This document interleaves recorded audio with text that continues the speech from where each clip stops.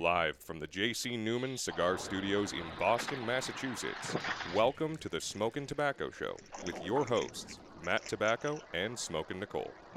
And ladies and gentlemen, welcome to another episode of the Smokin' Tobacco Show. My name is Matt Tabacco from SmokinTobacco.com, and I am joined once again by my very good friend, Mr. Jonathan M. Carney, sporting that Alabama hat tonight for our very special guest.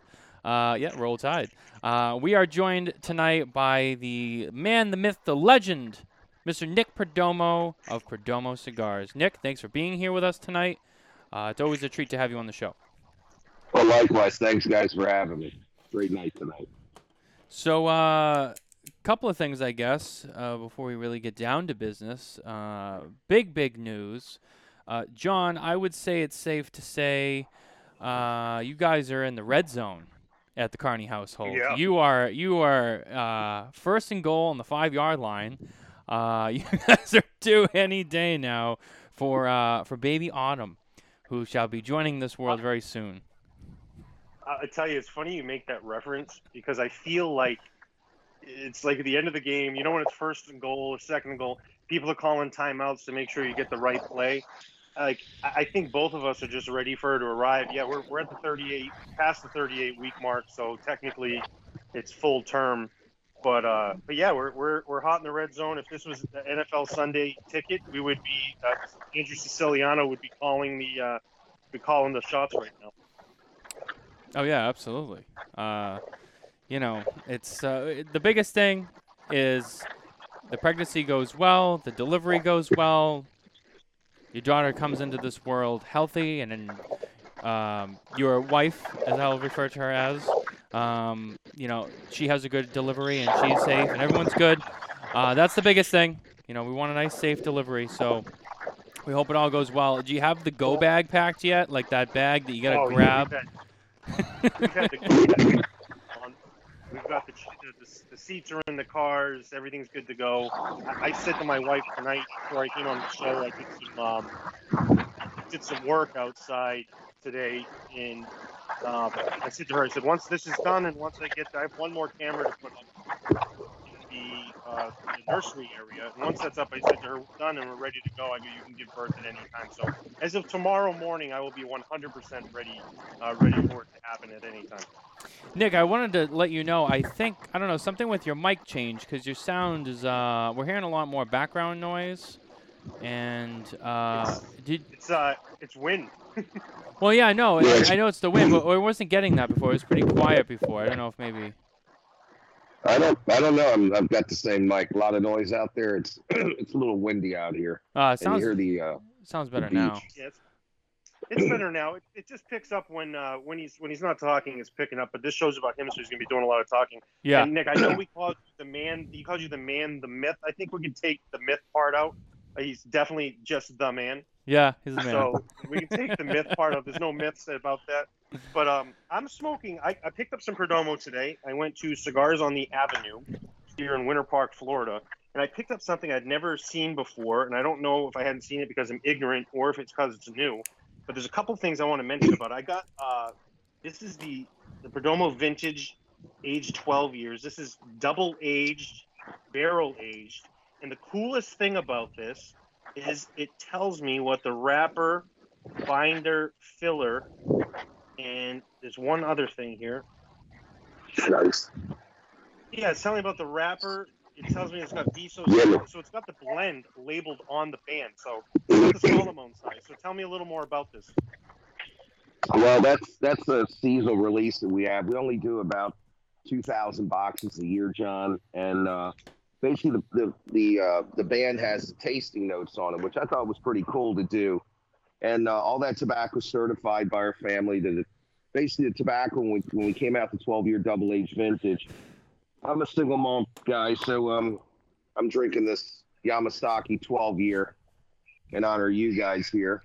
And one of the big things I wanted to do was I wanted to come out with a concept. My father was alive at the time, and I wanted to come out with a tobacco and not like vintage this, vintage that, but something that when it was in the box, the tobaccos would have a dozen years on them in the event of my love for single malt scotch. And that's how we came out with this brand. And we've had 3 series of it. I won't have it much longer because I just don't have the tobacco. we're looking at maybe the end of 24 when we're finished out with it by the time we're releasing the cigars. So I hope you enjoy it. The Solomon size is a very unique side. It's actually free formed by hand, and I think you're going to enjoy it. I've not had it before, and I picked up one of the 10-year Maduros because that's what I smoked last year when we were on the show, and I actually smoke these quite regularly when I'm smoking different cigars, and I really enjoy it. But I saw this one on the right hand side, just below it, and I was like, you know what, I hadn't seen that before, so it kind of spiked my interest. What does double aged mean?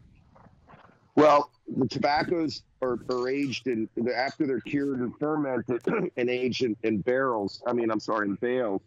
They go for an additional 2 years in bourbon barrels. Not that they need that much time, but I couldn't certify the age if I didn't do it that way.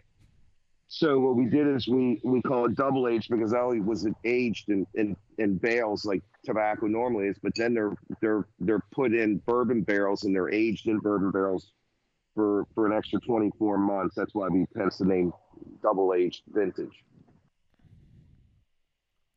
Yeah, no, it's a really cool. It's a really good start to it.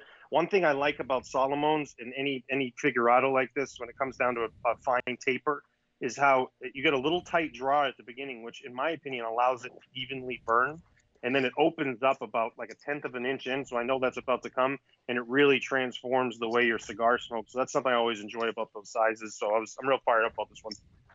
Well, good. How about you, Matt? What are you smoking? So I am smoking one of my favorites of all time. This is the Perdomo 20th Anniversary Epicure cigar, sun-grown. I absolutely love Perdomo sun-grown, although my palate for Perdomo is starting to change, and I'll get into that later. It's going more Maduro. This cigar, you can find at twoguyscigars.com for $9.99 for a single, or you can find a box for $198.99, and that is at the number 2guyscigars.com. For me, I've always been a Perdomo sun-grown guy, and I've told you guys this. I mean, you guys both know this. I've always loved the sun-growns, the 20ths, the Habanos, the ESVs, some of my favorites. But lately, I don't know what it is. I've been leaning more into the Maduros, and I've been really liking the Maduro. The 10th Maduro that you've had a lot of success with this year, and we'll talk about that, was really good. I found, what did I find? I found some of the Habano Maduros, and I had a couple of those laying around. I lit some up, and I was like, wow. And I think I smoked like the 4 that I had like all in a row that week. It was like every night I had one. It was fantastic. They were great. And I don't know. I think when I think Perdomo, I'm starting to think Maduro more, and I'm just enjoying it. It's such a rich flavor, especially with the Nicaraguan tobaccos. You know, that's been my thing lately. And you know, earlier in the summer, I was really craving like a lot of like really mild Dominican tobaccos, and now I find myself kind of going back to those rich, darker Nicaraguan tobaccos, and that's kind of where I've been lately, actually. Well, I'm in good company because I'm smoking the 20th also Epicure, and then I'm gonna join you guys with a Maduro later. Nice. I'm not as privy as Mr. John is smoking that 12-year. You know, I don't get to smoke many of those. My dad said never smoke your own stash. You know, so I try to follow that. You know, but I'm definitely gonna grab a couple more of these, and I'm already enjoying it a lot. And Matt said something that's kind of unique, and I don't know if this is a maturation of how your blending's been and what your concepts have been with the company. But when I started smoking Perdomo probably 15 years ago, I think it was 15 years ago, the Lot 23s were those out then? It might have been 12 years ago. I have a Lot 23 Maduro. Yeah, that's been out for 21 years. Yeah. Okay. So yeah, it must have been about 15 years ago, and I would smoke the Lot 23s, and I smoked the Habano version. And what drew me to it at first was the box, because when you opened the box, it had the farm and the designs in the background. So I was like, oh, that's really unique. And then I started smoking. And then for me, my Perdomo smoking would tend to be mostly Habano was what I smoked. And it's funny that Matthew mentioned now I'd say 95% of the Perdomo that I smoke now is Maduro. which is interesting to watch how it's changed. And I don't know if that was by design or if you're seeing those same type of trends in your business or not. I'm seeing a big trend and uptick in Maduro wrappers with us, and I've been happy with it. I think because of the 10th winning those awards has definitely helped, and it's also helped all the other cigars that we have to provide Maduro wrappers. But it's still, our number one market is still Connecticut.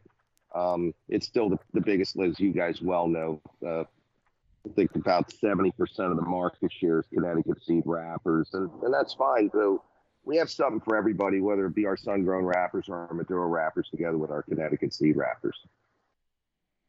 Yeah, and recently you introduced something to the market that I know it was what the customers wanted, and I think it's a little outside your comfort zone, and that's the Amenso. And you got some bigger ring gauge cigars now on the Perdomo portfolio. Tell us a little bit about that introduction. Well, we actually had that brand out in 1996, and we did well with this. It's an expensive cigar to make. It takes so many pounds of filler to make 1,000 cigars. You can imagine it takes us over 73 pounds of filler to make 1,000 cigars versus a Robusto. It takes about 33 pounds to make 1,000 cigars, and you can't really charge a ton for it.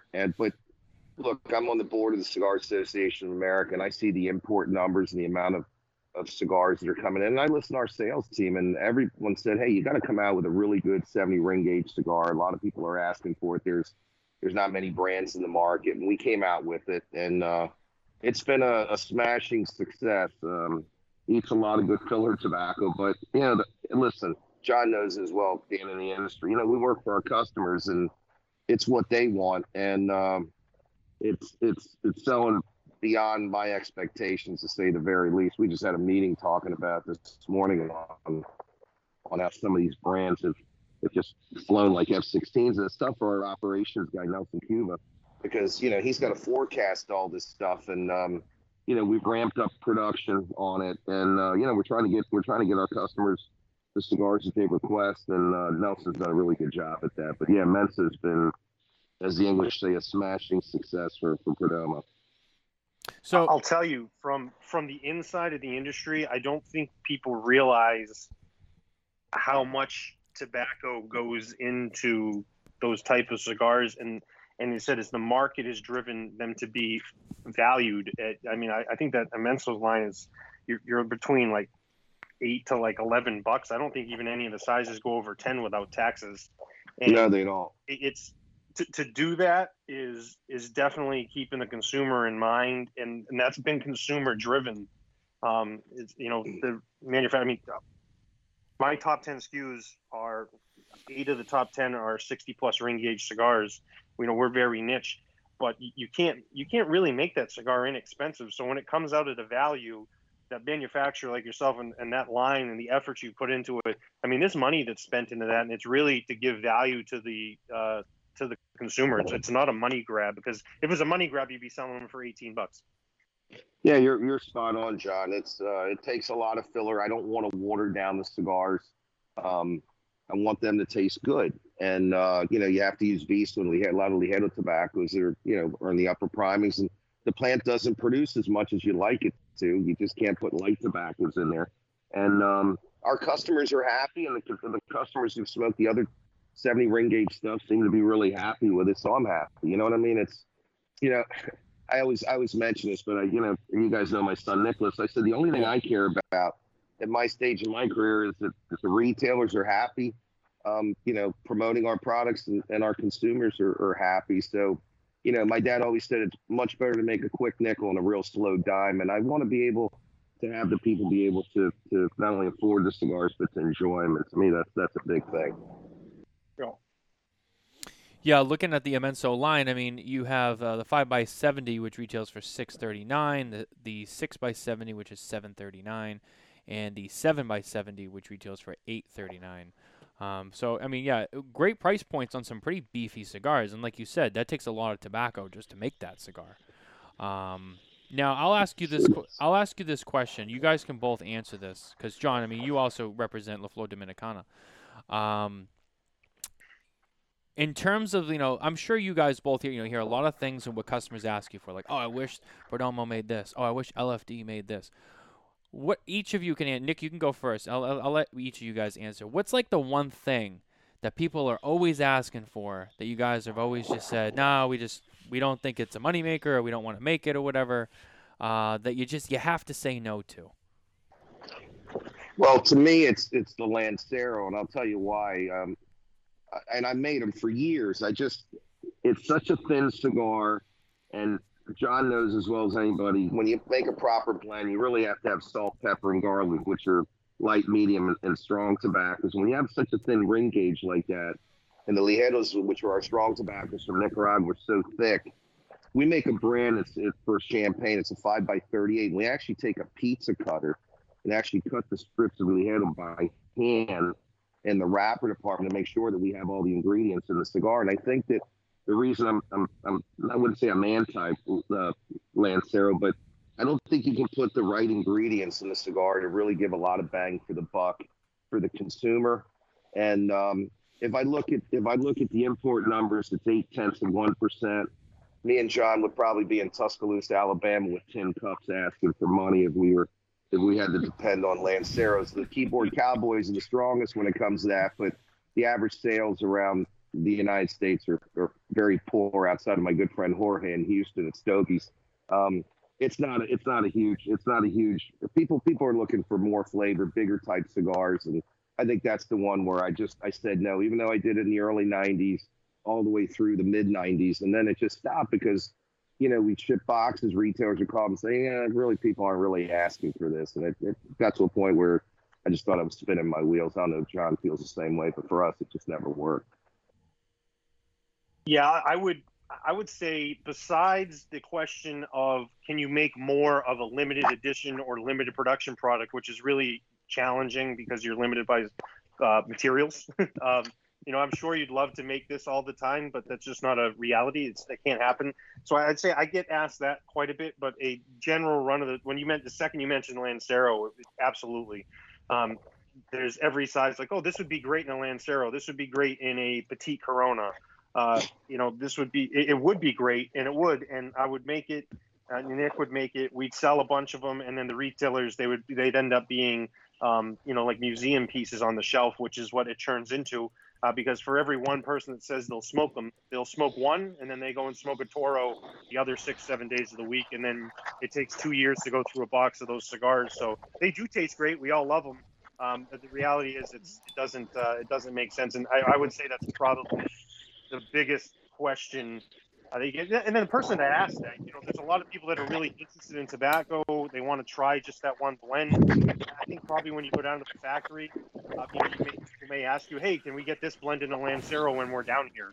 That's a concept that gets asked. But maybe something in a different size is certainly the question that gets asked the most. And when it comes to something that you're making in 7 or 8 different sizes, you have that amount of SKUs in one line. People probably narrowed it down to probably 4 or 5 SKUs. That should be the proper size, layout. It really comes down to Toros, Robustos, Gordos, and the 60 ring gauge. And Churchill still have some good pull out there, but I mean, your big sales are Toro size cigars. Without a doubt. So we have a question from the audience here. This one's from our friend Cy Sweeney. Where does Nick keep getting the inspiration and ideas to keep bringing so many different blends to the market? Top of the evening to you, my lad. My Irish friend Cy. It's kind of funny. Cy lives in Ireland. We really don't come out with very much stuff. Outside of the new 10th anniversary Sun-Grown and Maduro and the Imenso, I come out with a new brand normally every 3 to 5 years, but I've been in the industry for 30 years. So, we got a couple SKUs there, but I think my inspiration to answer your question is really what you guys do. John knows that he runs a big sales force, and we have our sales team. And the thing of it is we try to take input from our salesmen who are directly the boots on the ground that are talking to our consumers. I'm very active because I go out and I visit. I do about 100 events a year, and I visit about 600 stores in a year, believe it or not. And I talk to people and I want their input. They're our consumers. They're the ones who put bread on our table. And I think when I come up with concepts, a lot of it is not necessarily what I like, but what I think you might like, which is kind of difficult too, because taste is subjective. So you really want to make sure that you hit the people and what they like. So I think that's probably the biggest thing, Si, is what you guys like. And listen, I listen to you guys on social media and what you guys are interested in, so on. And I think that's what we work for, all of us, to work for our consumers. Yeah, absolutely. I mean, I think that it is, you look at the Perdomo line, the whole collection, all the SKUs you have, and you compare it to, and not that it's a bad thing on either side, you know, before I get into this, but you have a nice collection, a good amount of SKUs, and then there's brands out there they're always coming out with new SKUs, new blends, new lines, new sizes, all the time, and Perdomo, you guys don't really do that. And like you said, every couple of years you come out with something new. Maybe you'll rework something. Maybe you take one thing out. Like, for example, like with the 10th Sun-Grown and Maduro, you guys had taken the Champagne Sun-Grown and Noir off the market and replaced that with those. So stuff like that. And you still kind of kept, your collection roughly a reasonable size. I would say that's different, but you've also been really successful with that. So, everyone has their, I guess, their approach. And John, LFD, you guys have a lot of SKUs, and you guys have stuff that you're always working on and stuff like that. Would you say that kind of sets you apart too, because you're not always focusing on, oh, what else can we do? What else can we do? You're just always keeping that focus on what you already have, and that quality and consistency and all the things that you guys are known for.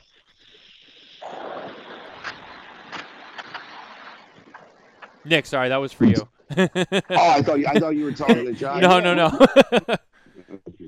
I thought you said, I'm sorry. Yeah, look, I see these brands come out with a lot of different brands over and over and over again. Maybe I'm not smart enough, but I just don't know how you can come up with all these different types of cigars. Yeah. Listen, I'm blessed being in Nicaragua, where I'm one of the largest farmers in all of Central America. And, we have a genetics team that we develop our own seed strains and so on. But, you get to a point where you can play only so much, and it takes a while, and you have to forecast the tobaccos during the curing process and the fermentation process.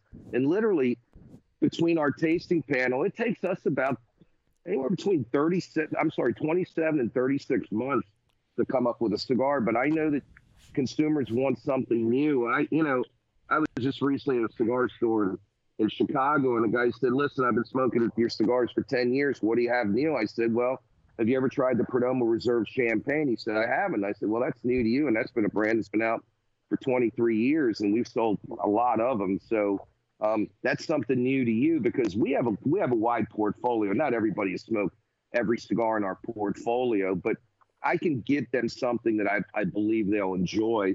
But these new cigars coming out consistently every 6 months, I can't do that. And I'm vertical. I can control a lot of different things, but I can't do it. Maybe John, he's out there a lot too. And I don't know how he can answer. I can't come out with 3 or 4 brands in a year and look myself in the face in the mirror and say, I did something good for my consumer and I did something good for my retailer. And I'm not saying anything about anybody. Maybe they're smarter than me, and maybe they have all these tobaccos from all over the place that they can come up, but I just can't do it. And I think I'm being disingenuous with my I'm not going to put a band on a cigar that's the same cigar and make a different band just to tell the retailer it's something new so he can catapult some sales for a month. I think John's strategy and our strategy is really the same. It's about having a consistent product, the top quality that works in and year out, not something you throw on a wall and hope it sticks. I think that's wrong. Yep. I think you're 100% right. So we do a lot of limited edition projects, but we utilize different tobaccos from around different areas, or we start growing different tobaccos, 4, 5, 6, 7 years that are going to be used in something later on. But still, the bread and butter of what we're doing is our double Ligero line, our Ligero line. That's over 70% of what we do. And the concept of that is you said the thing. You said the big difference. What it does is you said it takes 27 to 36 months for you to come up with a new cigar because you got to plan the tobacco, you got to plan the way to manage the seeds, and you're building that cigar to taste the same every single time that they smoke it. So you have a plan in place to continue to work that blend so it's consistent, to continue to grow the tobacco that way. So I think a lot of these cigars that come out, and again, I'm not naming names by any means or saying anything negative about it, but you see a lot of these new cigars come out and it's Habano wrapper, it's this binder, it's this filler, and it's not short-sighted, but it's, the tobacco's changing every year, so of course it's going to be a completely different blend, and it'd be no way to do that. And you've become, I think you've become the expert and the leader in the industry on preparing a cigar that's going to taste consistent year after year after year. And then, and you said it, because it takes 27 to 36 months a minimum to get that out there. You're not planning something that's going to be a one-hit wonder. We're just trying to, to make a quick hit. So I think it's really interesting. And I think that's the key thing that you said, that time frame is, in your head, you're planning something that someone can smoke a lifetime and continue to enjoy. And what I was going to ask is, it seems like one of the questions that gets asked to you on here a lot, one of the shows, how do you keep coming up with new blends all the time? Why do you think people think you have a lot of new stuff all the time? I don't know, because I really don't. I mean, if you look at brands like Champagne, 23 years, Lot 23, 21 years, Perdomo Fresco, 22 years, Perdomo Habano, 19 years. Our youngest cigar outside of the two new ones that we came out with would be our 20th anniversary, which is the youngest, which is 9 years old. So really not much. John, when we come up with different cigars, you got to remember, I have a tremendous amount of inventories of fillers, binders, and wrappers. I have tens of thousands of bales of filler, and a lot of times, we write things down. Hey man, the 2013 crop, the 2015 crop were outstanding. This is something we could come in. The higher primings on the 2017 crop were phenomenal. This is something we can come up with something for somebody who's looking for something richer. We're celebrating our 30th anniversary next August. We brought people down to the factory where they got to see it. We built a large shade grown operation in Esteli, which is unique because of the wind flow that we have there.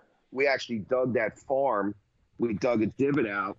It's a big divot because it's about 39 acres, where we actually dug the farm about 7.5 feet below the actual farm to grow shade. The reason we did that is the prevailing winds in Esteli are out of the east consistently. And what we did is we took the west side of that farm and we went underneath it. So when the winds come over, they come over on top of the cheesecloth, believe it or not. And because wind is really damaging to wrappers especially, but our consumers got to see, and a lot of our retailers got to see these tobaccos. And we started this project 60 months ago. You know what I mean? And we knew we were going to eye this for this cigar. But even back in those days, look, the last 4 years, we weren't really sure that we were even going to use these wrappers.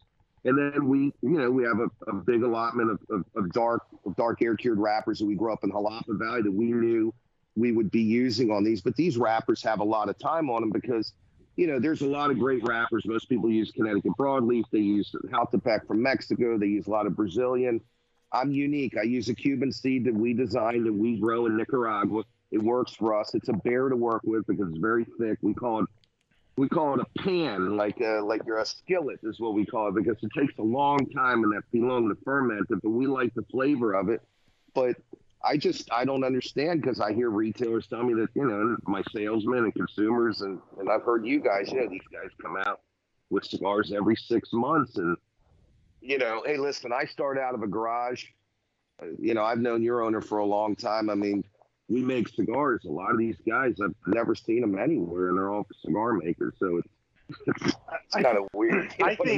I think the big thing is, Nick, what you do is you've created a process to make a certain cigar for an extended period of time. And I think a lot of our industry has become, we're going to make cigars based off of what tobacco we get.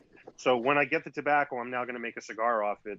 You've planned out for an extended period of time this is what my goal is going to be. This is what I'd like to make as a cigar.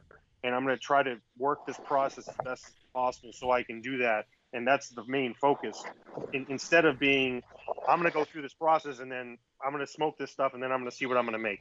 It's a really reversed way, and I think a large part of the industry, it's a big part of the blending process. You'll have, say you do a special, blend, a private label or whatnot, or a brand owner starts their own brand. They're like, well, let me smoke the cigars and then I'll tell you where it's. Well, when you're really manufacturing and really a vertically integrated company, the process starts at the seed, and then that process actually starts before the seed, as you're saying, where you're working that seed and trying to get, that product to turn into what your vision is.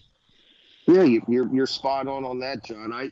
I don't know how you can grow tobacco, start it from an infancy, and say I'm going to come up with something with this, because there's a lot of variances. You have a lot of mold spores and viruses that can attack the tobacco during its growing season. Even during the curing and fermentation and aging period, tobaccos change, and it might not change for the best. There's a lot of new technologies that you well know that we have in our farms in Nicaragua and all the different countries that grow tobacco. And you got to be really patient. One of the toughest things about this business is, what I call the bean counters. The accountants always say, well, you grow all this tobacco, you overgrow, you overproduce, you overdo this. And I always say, look, a finished cigar is better than money in the bank. And it really takes 10 years to get a customer. It takes 3 seconds to lose one. And we all want consistency in the cigars. I mean, look, we all smoke everybody's cigars. And one of the things I noticed the consumers talk about consistently is, hey, I bought a box of whatever cigar it was, and I really liked it.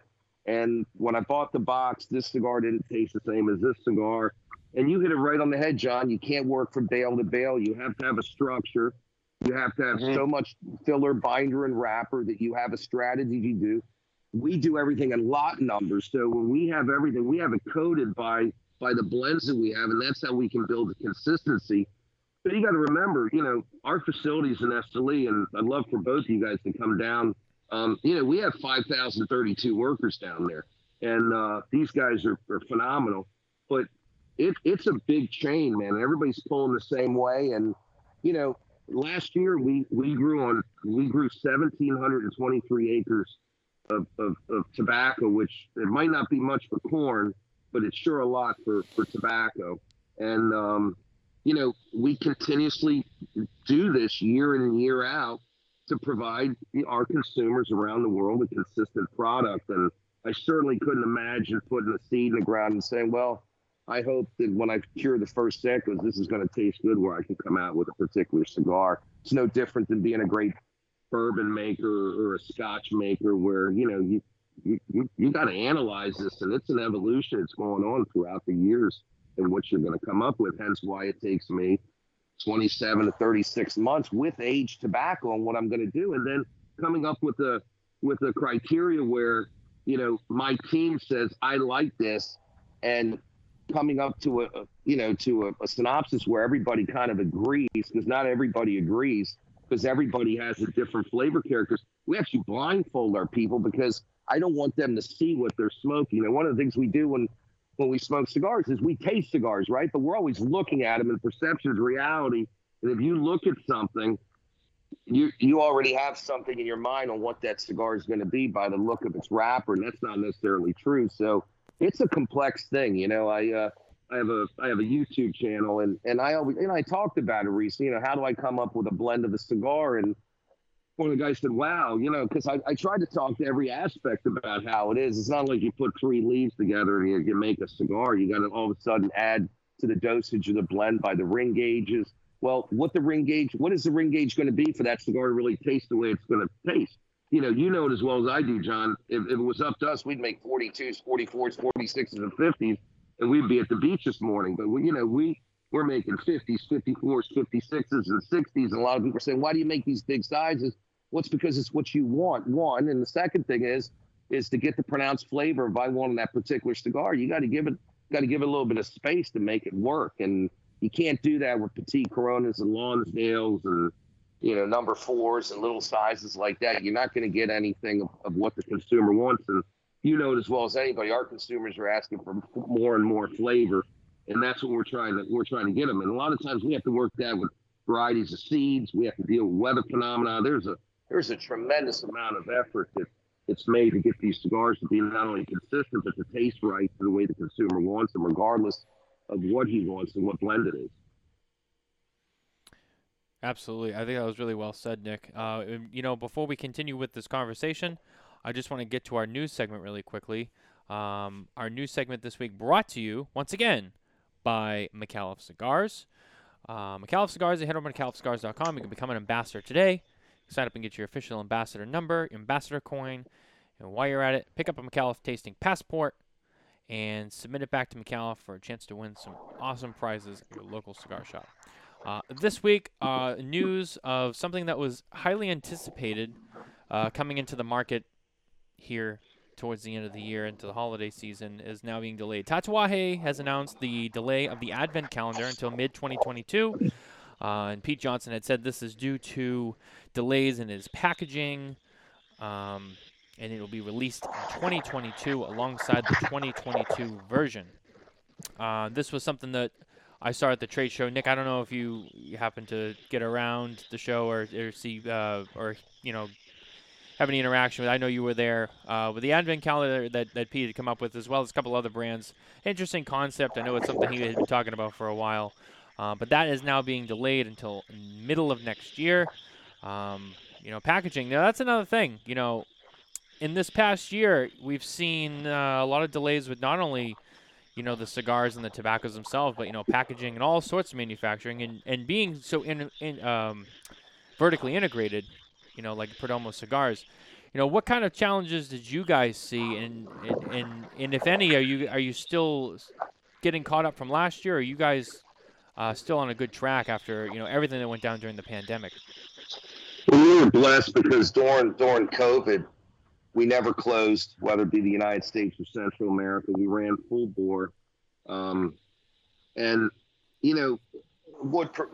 wood guys would call us up and say, listen, we have an excess of wood because a lot of guys didn't take the wood because of COVID. They cut it down. We have a lot of wood available. And I'd say, bring it on.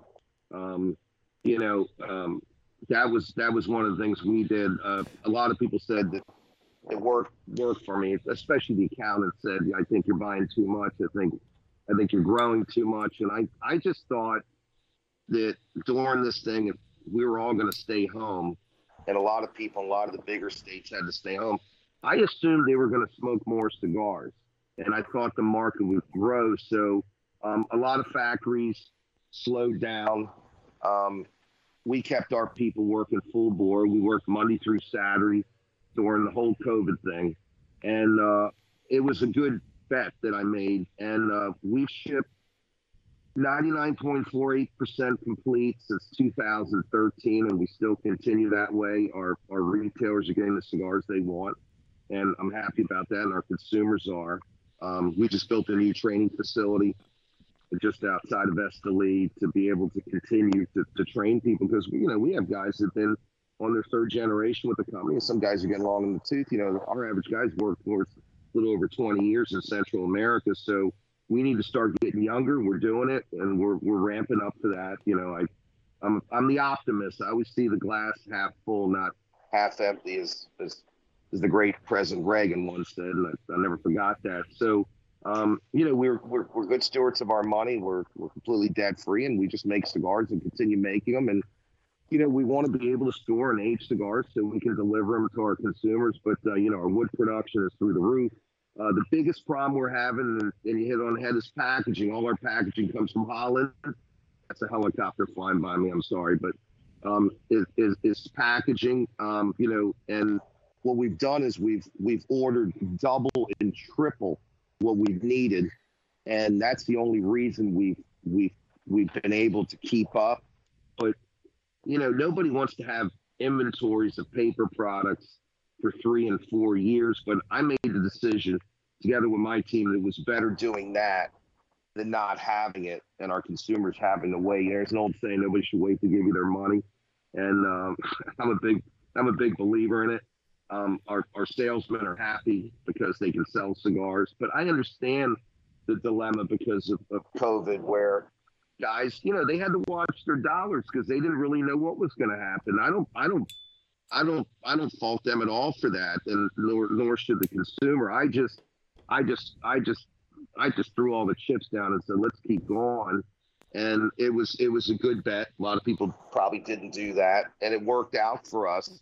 And I just thought a finished product in an aging room. If I don't sell it this year, I'll sell it next year, and I'll be able to keep costs down at the same time because every year John knows that fertilizers go up, everything goes up, and wood goes up, and so on. If I have it inside our facilities and under our roof, if I don't use it today, I'll use it tomorrow, and the retailer will win, the consumer will win, and we'll win at the end. And I'm glad I did that. I've even helped some people out that were low on certain types of tobacco and so on to keep them going because they were pretty dried up, and that's what we're supposed to do. My father taught me that a long time ago. You help your guys. You know what I mean? I got a pretty good reputation, and I get along with a lot of the guys in Nicaragua, but I know a lot of them have had to struggle with workers and so on and so on. And I wanted to keep our team working, and thank God we've been really good. We haven't had no turnover. We really haven't had really too many people get COVID. The only thing that we're losing, and this is happening all through Central America, and I'm sure it's happening in Dominican Republic. Maybe John can echo on that. People are losing workers going across the border because we have this porous, wide open border where they're telling everybody, welcome to America. If you're an American coming from Nicaragua, you got to take a COVID test, so you can't get in. But if you're an illegal and you ain't got a job, you can come in free and clear. It doesn't make any sense to me. But I hear a lot of factories are losing workers through illegal immigration, and I don't know if that's happening, John, but we're seeing that in Central America. Yeah, no, we don't see it in the Dominican. But Central America is where this situation's occurring, and they're going through country that you operate in, so it's and the Dominican's very different than those countries, fortunately, on that level. But you mentioned something that was interesting, and I'll bust Pete's balls a little bit. Nick's a little bit more of a gentleman than I am, but it's going to be really hard to release a Christmas Advent calendar in the middle of the year when it's not Christmas. He'll be successful with it. He's the master of it. But it's guarantee you it's going to be promoted as Christmas in July. I promise you that's what it's going to be. If it shows up, then that's exactly what he's going to do. He's a master of marketing with his stuff, and his concepts are cool. He had a lot of intense packagings coming out this year. He had his Halloween edition with all the editions in it, the coffin, Monster Mash, and then he had the coffin, which came as a surprise, but miraculously I don't think a 6,000 box thing is a surprise. That was planned with the Monster series, with releasing his original, the Frank again. But yeah, nobody plans for packaging. There's a lot of things that people don't plan for in this industry, which I'll tell you, we could go through a whole list, and I'm sure there's stuff that you see from time to time, Nick, when you talk with other manufacturers, where it's like, how could you not plan that? I guarantee you everybody now is trying to plan for more packaging type things in advance, and which is putting a demand on packaging, getting things over from different countries. I'm shocked that there hasn't been a significant shortage in tubes, as most of those tubes come from China. And I'm surprised that we haven't seen a shortage of that. So I would say going forward, if you're a consumer and you walk to the store, keep an eye in the stock in tube areas. Maybe even you don't buy them, just kind of look over. And I think you'd be surprised if there's a shortage on that sometime very soon, if we aren't already. There's no doubt about it. We're seeing gift boxes that are coming from Asia, where I've talked to some of my friends who are in the industry. They're not going to get them this year. They were expecting them in September, in August, matter of fact. You just got to stay so far ahead of the game, John and Matt, to keep on this. And listen, I'm blessed. I make my own buy. We pretty much do everything. If it was up to me, everybody's against me on this, but I'd like to buy a bunch of Heidelberg machines and print my own stuff if I could. But everybody says we shouldn't do that. So that's the only thing we don't do is paper products, and maybe we should. Our friends at Bride Guy don't want to hear that, but nobody should wait. And Europe is a different animal than America, and our friends in Holland have shut down, and open, and I've tried to jump in every opportunity of open, over order things to make sure our consumers and our retailers get their products, because they're struggling too, because if they don't have cigars in the humidor, they can't make any money. And sometimes I scratch my head when I see them.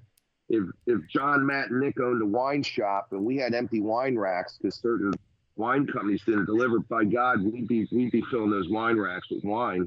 And the retailers have to do the same thing. They got to get cigars in there, or they're going to be struggling. So this COVID thing has been a terrible thing for everybody in every industry. And the only thing I could tell you is there was nothing good about COVID, but for cigars it was good because the consumption has gone up exponentially. 19 was a monster year for us. 20 bypassed that, and we're up almost 32% ahead of last year, which was a record year. And our inventories are coming down. And the only reason I could have kept up with it is because I'm always getting yelled at by our bean counters saying that I overproduce, I overmake, I overgrow, I grow too much tobacco. And thank God I've done that, because to me, it's money in the bank. I'm not making any money putting money in a bank, but having all those bales of well-aged fillers, binders, and wrappers, that's going to feed our consumers, our retailers, and our workers in our company. And I think it's really important. And whether it be our sales team around the world or our guys in Miami, one of the great things is retailers ask all the time, do you have cigars? And we're like, yes, at the ready. And I know it's frustrating for a lot of the companies when they can't sell things and they get yelled at and so on. But it has to do a lot of this with COVID. That's the truth. Was it rewarding, because the bean counters you mentioned, those bean counters work for you, and you have them work for you to keep things financially in the right spot. Was it rewarding for you? And how was your conversation with them when you essentially told them so? When they said, Nick, hey, we got this going. Did you walk in and say, I told you so, and walk out? Or was there a long discussion? Yeah, the whole thing is they're always telling me I'm crazy. When we ate the S-chip tax, when Obama came in 2008, our head accountant, Mark Wolfson, said, you're out of your mind. I actually cut prices, absorbed the tax 100%. I said, we need more market share. We have the product to sell. We'll expand. He said, you're crazy. And then this year he said, you know what? I'll never tell you you're crazy ever again. So I didn't have to tell him I told you so. And it's funny. I mean, I've had the same firm that's been with the company for 28 years. They're snipers, but they're not business people. There's businessmen and there's bean counters, and they're the masters of the obvious. Make maximum margin, produce the minimums possible, be right at zero at the end of the year, so you don't have to. But that's not the way reality is, whether it be in the cigar industry or in the bourbon industry or the scotch industry or the wine industry. You have to carry tremendous amounts of inventory to be able to produce what the consumer wants. And they don't get the, I'd love to be able to produce widgets, sell 100 of them a year, make only 100 of them a year, but that's not the way it works. We have to age tobacco. John knows this. You have to have tremendous amounts of inventories of tobacco. You could have a bad crop.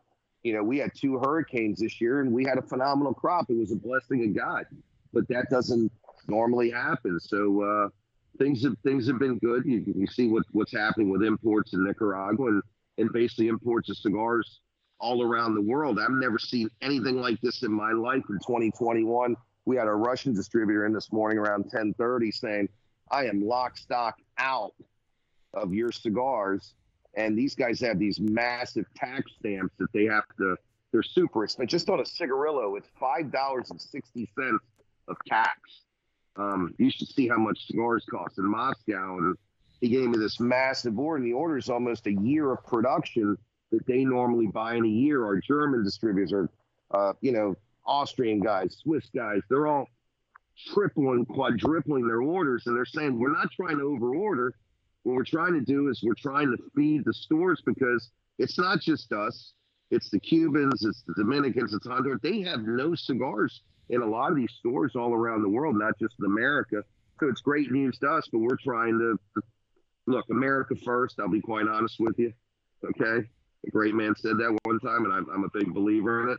So we're trying to get our American retailers first and foremost. Those are the guys that took us to the dance, but we're also trying to get our partners all around the world situated and make sure that they get cigars, because they hurt too. So our guys are working diligently and working very hard to make sure that we get our retailers all around the world cigars. But it's getting tougher because you can only estimate so much demand. I always have this thing in my mind, John and Matt, that I'm going to grow my business by 25%, and it's an exaggeration, but it hasn't been an exaggeration. I've been very conservative. If you look back, especially from 19, 20, and 21, and we're all seeing it. And John probably can echo the same statements. Yeah, you know, it's interesting you mentioned, you know, even the other industries that are similar, especially like the bourbon industry. The bourbon industry is experiencing, I think, what the cigar industry experienced in the 90s. I mean, anybody who's a regular bourbon drinker knows uh, that they're really struggling to keep up with demand, and they were struggling to keep up with demand before the pandemic. I mean, there's just, I mean, you go into, you know, I have a bottle with me right now. You have a bottle of Blanton's, right? Everyone knows Blanton's. If you're a bourbon drinker, you know Blanton's. There was a time when you could walk in the store and you could grab this for $40. Now you go into a liquor store and you ask for it, and they just laugh at you and they're like, yeah, we don't have that. I mean, the distilleries are expanding rapidly. I know Buffalo Trace, who makes, you know, Blanton's, you know, they're spending like $2-3 billion just to expand their facility to keep up with the demand, make more barrels, put more barrels into aging. Um, you know, the same company who at the same time, you know, I think is a little similar to like Nick, you know, with the quality that one of their most highly popular bourbons that they come out with every year, the George T. Stagg from the Buffalo Trace Antique Collection. Uh, Everyone was waiting this week to hear about, okay, you know, what's the proof going to be this year? When's it coming out? And they announced, hey, you know what? The quality of the liquid in the barrels from 2006, it didn't really fit what we wanted to do. The flavor profile wasn't there. It didn't taste consistent. We're just not going to put it out this year, and it won't be available. We don't want to take from next year's barrels because then we won't have any for next year. So we're just going to scrap this year and move on. And that's a really bold move. You know, for any It's the right industry. move. Yeah, it's the right move. It's a difficult move, but it's the right move. You know, it's hard, and there's people who are disappointed, but when you put your name on something, and I think, Nick, this is a big thing for you. You put your name on something, you have a product out there, you're not just going to go, well, it doesn't taste right, but throw it in a bottle and get it out anyway because people are going to want it. Because people are going to taste it and be like, hey, you know what? This batch sucks. Doesn't taste like it normally does. You know, I spent all this money. That's not a cheap bottle. You know, I spent all this money, and the product is not consistent. And Nick, I feel like that's been such an echo to you in Perdomo in terms of what you guys do. It's just, you know, always keeping Well, up with you that look too. consistently, no matter what. Well, you look too, Matt, which is one of the challenging things. You know, we're significantly smaller in size, but what Nick's doing. But we had a pretty good 2019. We finished a big expansion, and we had planned to grow about 30 or 40% in production in 2019. So 2020 hits, you're ramping that up, and we were in really good shape until about July, and now we're playing catch up because of labor and whatnot. But also, the unique thing with this industry is you look at the numbers that have just been released. It was something like last year was like 28% growth as an industry. The month of July, I think, was up like 60%. This is an industry that grew maybe 1%, 2% a year overall. So when you were growing 10, 15% as a company over year after year, you're grabbing from somebody else.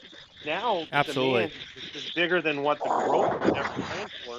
And these companies were planning for 1 or 2% growth industry wide, and then, hey, I'm going to grow 10 or 15% because I'm going to take a bigger piece from the pie this year, and then next year I'm going to try to grow 5%. And that's the thing. So if you're planning on an industry growing 1 or 2%, and that growth can allow you to grow 10 or 15%. If it then grows 30 in a year overall, here. I lost you. John, I lost you on the last. Yeah, so I It's still- mentioned, when the industry grows 1 or 2%, you're essentially planning for flat growth as an industry wide. And when you have that large growth, this is the first time that the pie literally got bigger at the same time that you were planning just to take bites out of it. Not you personally, but companies planning that. Hey, I'm just going to grow 5 or 10%, and I can say the industry grew 1%, 2%. Now the industry grew 30, so we're dealing with something that's so much bigger, and you planned on maybe 1% growth industry wide, which is really hard to maintain that type of thing. And it said, I think this environment with the boom we're in cigars has been, no more beneficial to anyone than your brand. There's a lot of brands. You're struggling to plan of how do I grow more? I've always planned to grow 20, 25% in my head. That's what I'm thinking. And now the industry's outgrowing what your grandiose goal was. Nobody else was planning that way. So it's an impossible feat that these manufacturers are dealing with right now and our industry's dealing with because you didn't plan for this. You planned for flat growth every year. Yeah, I just got lucky. I just rolled the dice, even during the Obama years where we were growing around 1 or 2% because of regulation and taxes and S chip. I still kept just building stocks and stocks of inventory. We just built a 30,000, believe it or not, a 30,000 square foot aging facility where we can have finished cigars there. We have 3 factories that are running full time, together with a training facility where we just started being able to get really excellent cigars that we can put. And I'm trying to build stocks again. I'm not going to tell you the exact numbers, but we had an excess of about 13 million cigars in aging at one time. And we went down in 18 to almost 4 million cigars. And I remember my accountant said, look, if we continue doing this, we're going to run out of products in 2024, 2025 at our present production, even with the growth of 20%. So we built a new facility in the center of town to try to make things a little easier. It was a small facility, but produced a lot of cigars. And we just had our 3rd facility, and it's very small right now. It's only producing about 9,800 cigars a day. But, you look at that, and, in a 6-day work week, it's 60,000 cigars a week, 245,000 cigars a month we're averaging. You're talking an extra 3 million cigars. And we're using that for stock because our major facility is able to continue, even with our rapid growth, which we've had. We've been able to build the stocks, and we've been able to also continue our growing operations and continuing the expansion, not only in Esteli, but the Condega Valley and the Jalapa Valley. I guess I'm a gambler. I'm a business guy. I never played in Las Vegas in my life. And a friend of mine said, you're the biggest gambler in the world. And I said, how do you figure? He said, well, you run a business. And I just, like I said earlier, guys, I threw my chips out and I said, I'm going for this, because to me, nothing's better than having a tremendous amount of wrappers, fillers, and binders. I was just with David Perez from ASP Enterprises, who's been growing our Connecticut seed wrappers for over 25 years. And I said, I want to expand to another container. And I want to expand these containers to be even bigger. And he said, I'm all in, and he has the stock, and we're going to buy it. We're going to be able to keep it and continue aging wrappers from him for years to come, so we can make sure. Listen, I'm getting old. I'm going to be a grandfather. John's going to be a dad, but I'm older than you, John. I'm going to be a grandfather. You got Autumn. I'm going to have Stella here next month. I'm telling my wife, John's going to have his first daughter, I'm predicting October 16th, my son's birthday. Okay. So if I win, you let me know, okay? I'm saying the 16th. We'll let you know. So, and my granddaughter will be there a month after your daughter. I'm saying November 16th for Natalie's baby. So we're going to be happier guys. So, but I want to make sure that when I become James Polk and right after the sunset, I want to make sure that my son and Arthur and all my guys and our company have, that the ship is turned in the right way, and we're continuing moving forward. And the best way we do that is having a tremendous amount of finished cigars, a tremendous amount of inventory of well-aged fillers, binders, and wrappers. And everybody's going to win because of that. I think it's essential. It's funny that you bring up, that next generation. And, we were at PCA. I know that Nicholas spoke with, I think, Liana Fuente, Raquel Casada, about being that next generation, and setting, and taking that torch, for that company and leading it into the next generation. You've come such a long way, with Perdomo. Perdomo being, so successful and so big as it is, and now, Nicholas, being the next Perdomo to take that torch. It's got to be hard to let go of that torch for you. I know the kind of guy you are. You love it. This is what you do. This is your passion. This is your namesake. You grew this, but being able to pass it to your son, but also it's also like, wow, I don't want to let go either. So I can imagine that being a Nick, can you still hear us? Sorry. Yeah, I hear you, but I'm getting some feedback on the bottom. Ah. John, can you hear me again? You guys hear me? I can hear you. John, can you hear me? Everybody good? Yeah, we can hear you. I think he's got an issue with the headphones. Yeah, I think so too. It might be an issue with the headphones. I'm going to try to close.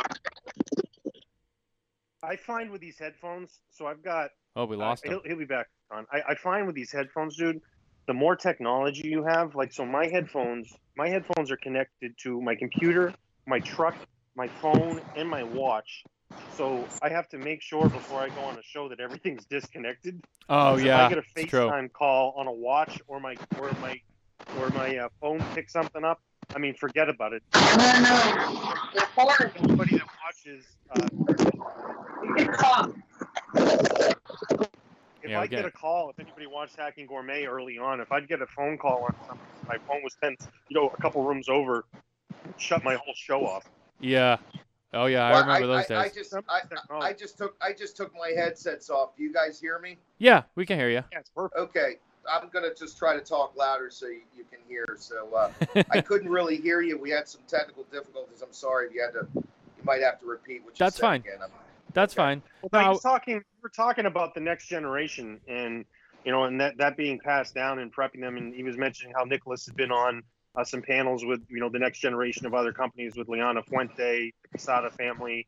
There's some others involved in it. And, he's certainly the next generation of that. And it's always been about the family, the names right on the product. So it's interesting to watch that and, and how that matures. We're essentially talking about the next generation. Oh, yeah, and I'm blessed that I have a next generation. You know what I mean? I have an exit strategy of when I decide, look, I ain't going anywhere. So I'm planning on hanging out for at least another decade. And I'm still fairly young, and I love it. I was just doing an event. I was doing some events just recently up in Wisconsin and Illinois, and so a guy who I've known for a long time says, do you get tired of doing it? And I said, no, I love it. The bean counters say, why do you do it? I said, because I love it. Look, guys, nobody comes up to me and says, I'm getting divorced, I'm getting screwed, I need a box of cigars. Everybody's happy to see you. You know what I mean? It's a blessing. You know what I mean? When you really think about it. I'm also very proud of my son, Nicholas. He's always wanted to do this. I could show you pictures of him on a rolling table at 2 years old. I mean, Case and Tabacco at 6 in Nicaragua, spending summers with my dad, spending summers with Aristides Garcia, learning how to roll cigars at 12 years old with Sarah Gonzalez and trying to use the best form and really to work. And I mean, this is a kid who really walked the walk. I always wanted my kids to do whatever they want. My daughter wanted to get in the law.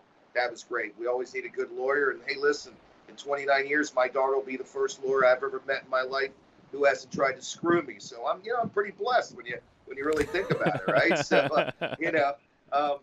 the thing of it is I wanted my kids to blaze their own trail, and it's nice that we got some next generations going on where we see some young people that are interested in getting into the cigar business. So, I'm happy that my son wants to be in it. He's got great tutelage, not only from me, but our vice president, Arthur Kemper. And listen, you got to walk the walk before you talk the talk. I mean, there's a succession, and the succession for Nicholas, and he knows he's not going to be probably the next president of the company, but he'll get there eventually. But we're always going to move our best people into the next segment. And I do have an exit strategy. I do have a future president of the company when I decide to be maybe chairman of the board and hang out with my grandkids. And, maybe I have a grandson and, he's rocking it and he decides he wants to meet Autumn up in Orlando and I come up and visit John and, you never know, you know what I mean?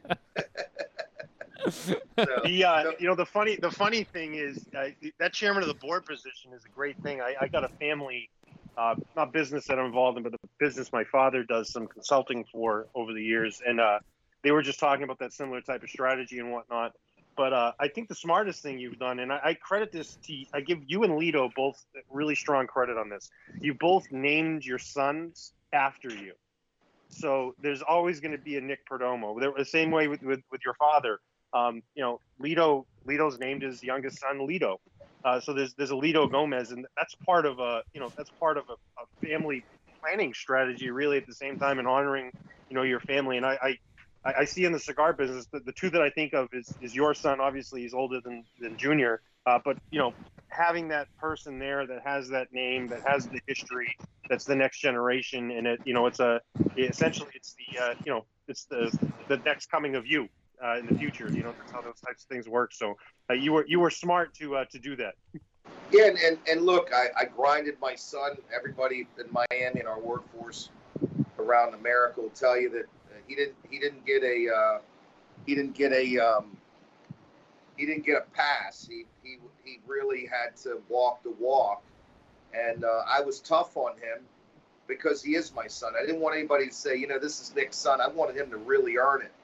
So, whether he was emptying containers, casing tobacco, planting tobacco, or working the worst consumers or retailers you could ever think of during trade shows when he started at 16 years old, and I give him a fake ID to come to the RTDA shows. I wanted him to really walk the walk, you know what I mean? And I thought it was important, My battery, real quick, my battery on this thing is going down to 10%. I don't know why I haven't plugged it, but I'm telling my wife that she's my IT girl. I'm a Samsung guy. I'm not really an iPhone or an Apple guy, and just Apple products are like the Joe Biden of electronics. I mean, it's just crazy. Behind every strong man, there's a stronger woman. Oh, right? Absolutely. No, I have it plugged in. You would figure it would stay, charged up for some reason, but I haven't charged up.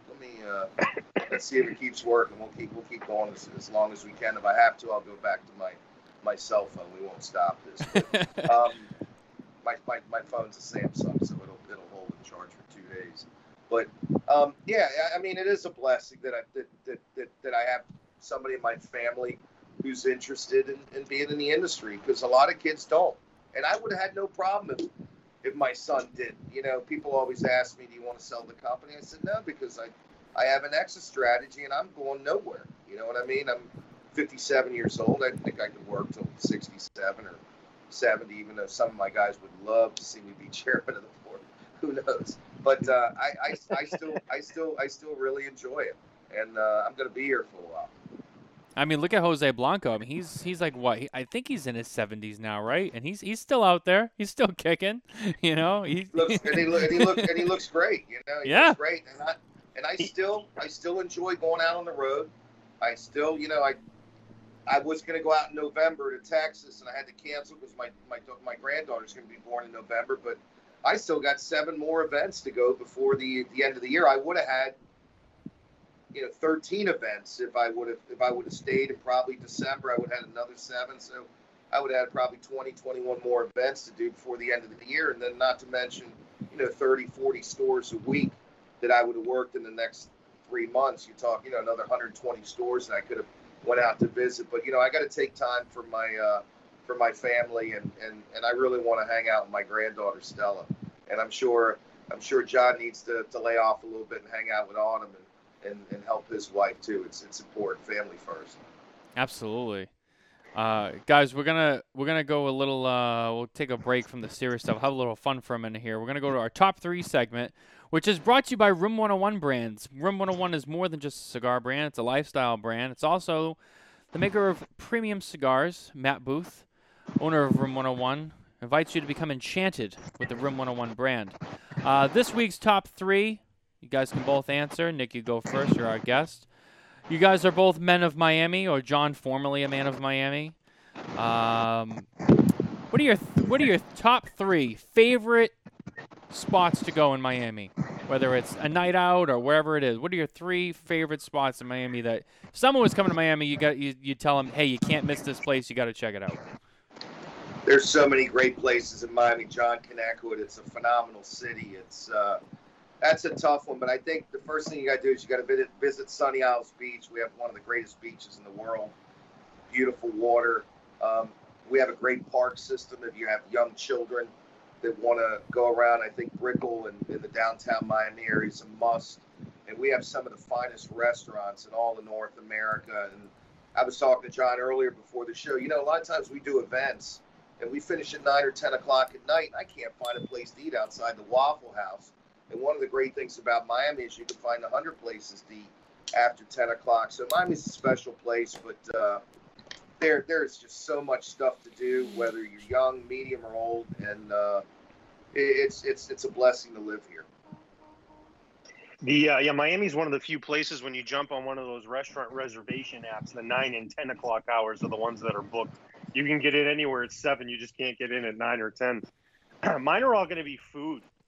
Food for me. Obviously, my favorite spots, my partners there and friends at the Wagyu Bar Meat and Bone. They do a lot with us on the gourmet sessions, but that's where's that fun at? I place. haven't eaten there.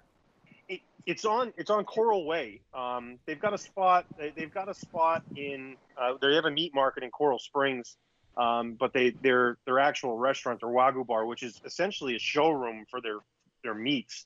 And they actually just released. I just saw this yesterday. They just released a new brunch menu. They've got like A5 Miyazaki little sandwiches for like $6. So they got some crazy stuff there on their brunch menu. But it's on Coral Way, 22nd and 22nd. And what's the name of the restaurant again? It's called the Wagyu Bar. My wife is writing it down as we speak. We'll have to visit. The Wagyu. Highly recommend. It's a little tiny boutique style place. It's fantastic. Tell them I sent you in, and they'll take care of you. Ask for Gabriel. Gabriel, and if he's around, he'll take care of you. But yeah, Wagyu Bar is my favorite spot to go first. My second spot that I go to is Planta, which is going to sound weird. It's a vegan restaurant. It's incredible. Absolutely amazing. Planta is great. That's in South Beach, Miami, and South Point. And then the next spot that I always take people to is Mr. 01 Pizza. Mr. 01 Pizza is the best pizza in Miami, hands down. It got an 8-9 on the One Bite Barstool's pizza program. So yeah, those are my top three. So Wagyu Bar, Planta, and then Mr. 01. Everyone that comes down to Miami and visits me, if they're down there for 3 days, if they're down there for 2 days, they get dinner at one of those places each night, and then we do lunch at Mr. 01. Well, I'll throw out one. I'll throw out Sea Grill in North Miami. Phenomenal Greek restaurant, fresh seafood flown in every day, open till late every single day. It's super. Ask for Giovanni when you go there. Oh, God, there's so many good places. There's a great Mexican restaurant on Biscayne and 148th called, what's that called? Chaz. What's the name of that restaurant, Janine? What's the name of the Mexican restaurant that we really like? It's Cheen, and the last is Huaye. It's on Biscayne and 148th. It's run by a Mexican family. The food, you'll eat your fingers. Everything is fresh. They don't even have a microwave oven. I really love that. We just have so many great restaurants here in Miami that you can find anything. Of course, we have phenomenal Cuban restaurants. One of my favorites, Molina's in Hialeah. I've been eating there since I was 13 years old. Solid, rock solid. If you want great Cuban food, if you're in the touristy thing, you got to stop by at Joe's Stone Crab. But I'm really interested in seeing Gabriel over there on Coral Way in 24. Yeah, it's fantastic. Right. By the way, it's a very Miami thing. This is how you know how many restaurants there are down there. I mean, it's world class food. It's not, if you ask somebody for their top like 10 places to eat, I guarantee you 4 or 5 of them are going to be given to you by where they're located, not by the name. The Mexican place on 148 in Biscayne. Okay, that is such a Miami thing. Oh, there's this place that's got good burgers. What's it called? Well, it's on 47th and 5th or whatever. You'll find it. It's right on that corner. That's such a Miami thing. It's true. It really is, because we have so many restaurants and there's so many good ones. I mean, literally, John could attest to. We could probably eat at a different restaurant every day for our lifespans with the amount of restaurants we got in Miami. It's great, and I think it rivals New York or Chicago or any other great city that has a lot of great restaurants. I had the There's a lot of luxury. discussion. I had the luxury of. Sorry, go. Yeah. I was going to say, well, I was down in Miami earlier this year, and I was with both of you. I had the luxury and opportunity to go to all the restaurants that John mentioned, including Planta, which when he told me in the car, I looked down and I go, dude, I don't know about it. He said, trust me, you're going to like this. I said, I'm not, I like meat. And he said, just go. I said, okay. And I went, and it was better than I expected. I'm like, okay, it's not that bad. I can do this. There was some good stuff there, especially that broccoli. That was good. Sunny Isles Beach, I had the opportunity to go there. That was beautiful. That was a great day. So yeah, I can attest to all these. These are some good spots that these two gentlemen have mentioned. Very, very high class areas. Well, you can see me and John. We don't have the most girlish figures. We like to eat, and Yeah. so we know good food. If John said it's a good restaurant, I'm taking it to the bank. Yeah, when people come down, it's funny because like it's my routine, and they expect a meat extravaganza, which I give them by going to the Wagyu bar. But I'm always like, we're gonna go to the meat place the first night, and this is what I said to Matthew and Nicole. I said, but then I'm gonna take you to a vegan restaurant, and their eyes get open. It's like, what do you mean John Carney's gonna take me to a vegan restaurant? I'm like, you're gonna love it. It's amazing, and we do that, and we top it off with a pizza. But there's been a lot of discussion on a culinary side. That's my background growing up. In Miami, there's a pitch to try to get Miami to be Michelin rated. And be one of the cities that are Michelin rated. You have a lot of Michelin star restaurants from around the country that have opened up, chefs have opened up restaurants in Miami. So I think that if anybody follows that type of thing, I think you're going to see Miami be the next one on the list sometime here in the next few years, where you start getting the recognition that city deserves in terms of its culinary expertise. Without a doubt. Absolutely. So guys, we have just a little bit of time left on the show. Getting ready to wind down here. I want to thank both of you for being here with us tonight. It's been a great night. We've covered a lot of stuff. Nick, you're we'll end the show on this. You've had a lot of success. Sorry, I'm starting to lose the momentum of the voice. You've had a lot of success with the 10th anniversary Maduro. I believe you've already gotten two separate Cigar of the Year awards on that one already. I know we got three. We got one from Tobacco Business Daily, which is our trade magazine, and that was great because it was voted on by consumers. Right. We got one with Cigar Authority with David Garofalo's fine podcast, and then we just got recently one with Cigar Journal, and that was also done with consumers. And I think that's a big thing. I got a big problem with ratings and testings with 3 or 4 people rate cigars that were never in the cigar industry in their lives, and they're telling you that they're tasting hints of coconut and mushrooms. I've never tasted that, to be honest with you. I don't know. John has.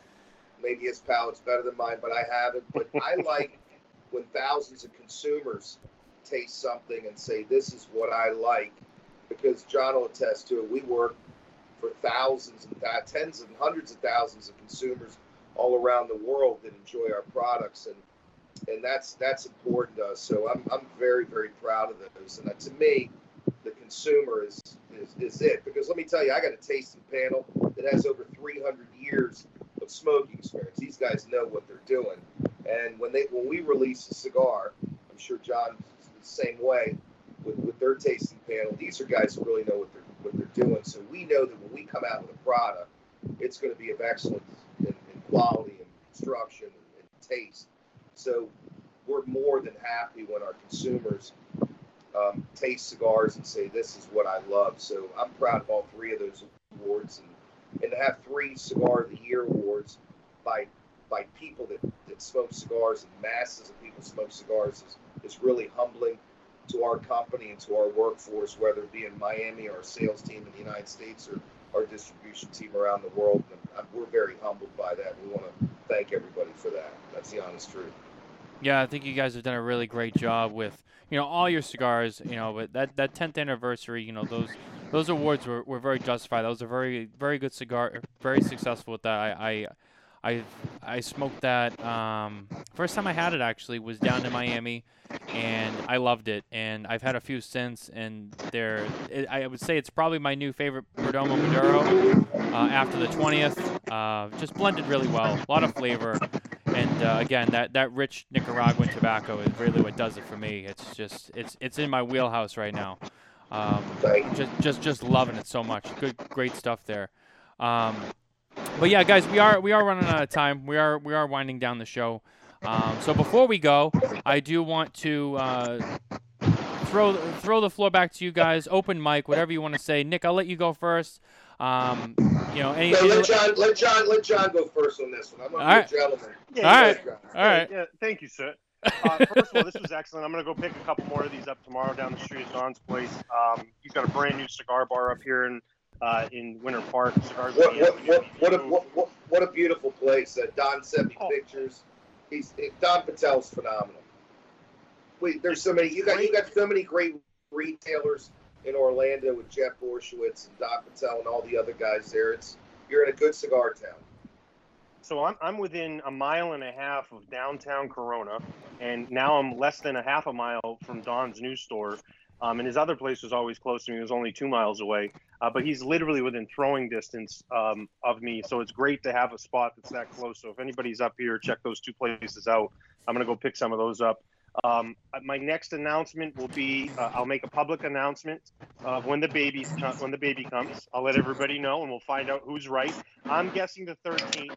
Nick is saying the 16th. The doctors are saying the 19th. And everybody's got different numbers out there, so we'll see who's right. Well, congratulations on that. I will tell you, as a father of 2, it's such a blessing. You're going to love it. And it gets funner every day that goes by, John. You're really going to enjoy it. Hey, look, I'm looking forward. Janine and I are looking forward to being grandparents. My dad used to always say if he knew how much fun grandchildren were, he would have skipped us. And I can't even believe it because children are awesome. And I think the cigar business is alive. And I just want to thank everybody out here for listening. And look, support Matt and support John. I mean, it's great that we're able to have these podcasts and talk about our passion and love, whether it be cigars or bourbon or scotch and food. You guys talk about everything, and I'm a fan of the show, so thank you for having me tonight. Absolutely, Nick. It's always a pleasure to have you on here with us. We really appreciate you coming on with us and hanging out and talking the passion. And like you said, there's so many different things to talk about. It's all good stuff: food, cigars, booze, whatever. It's all the guilty pleasures in life. So yeah, thank you, and guys, thank you for listening. Thank you for watching. Don't forget to go on, follow, like, subscribe on all of our platforms: Facebook, YouTube, and of course, as always, everywhere podcasts can be found. And with that, we're going to leave you until next week. Also, don't forget, we have Spare Notes this Saturday night with William Cooper. And once again, for Spare Notes number 8, I want to say. And Sunday night, we have a very special episode with Mr. Abe Flores of PDR Cigars. So don't forget to check that one out. Guys, we will see you next time. Take care. Thanks, guys.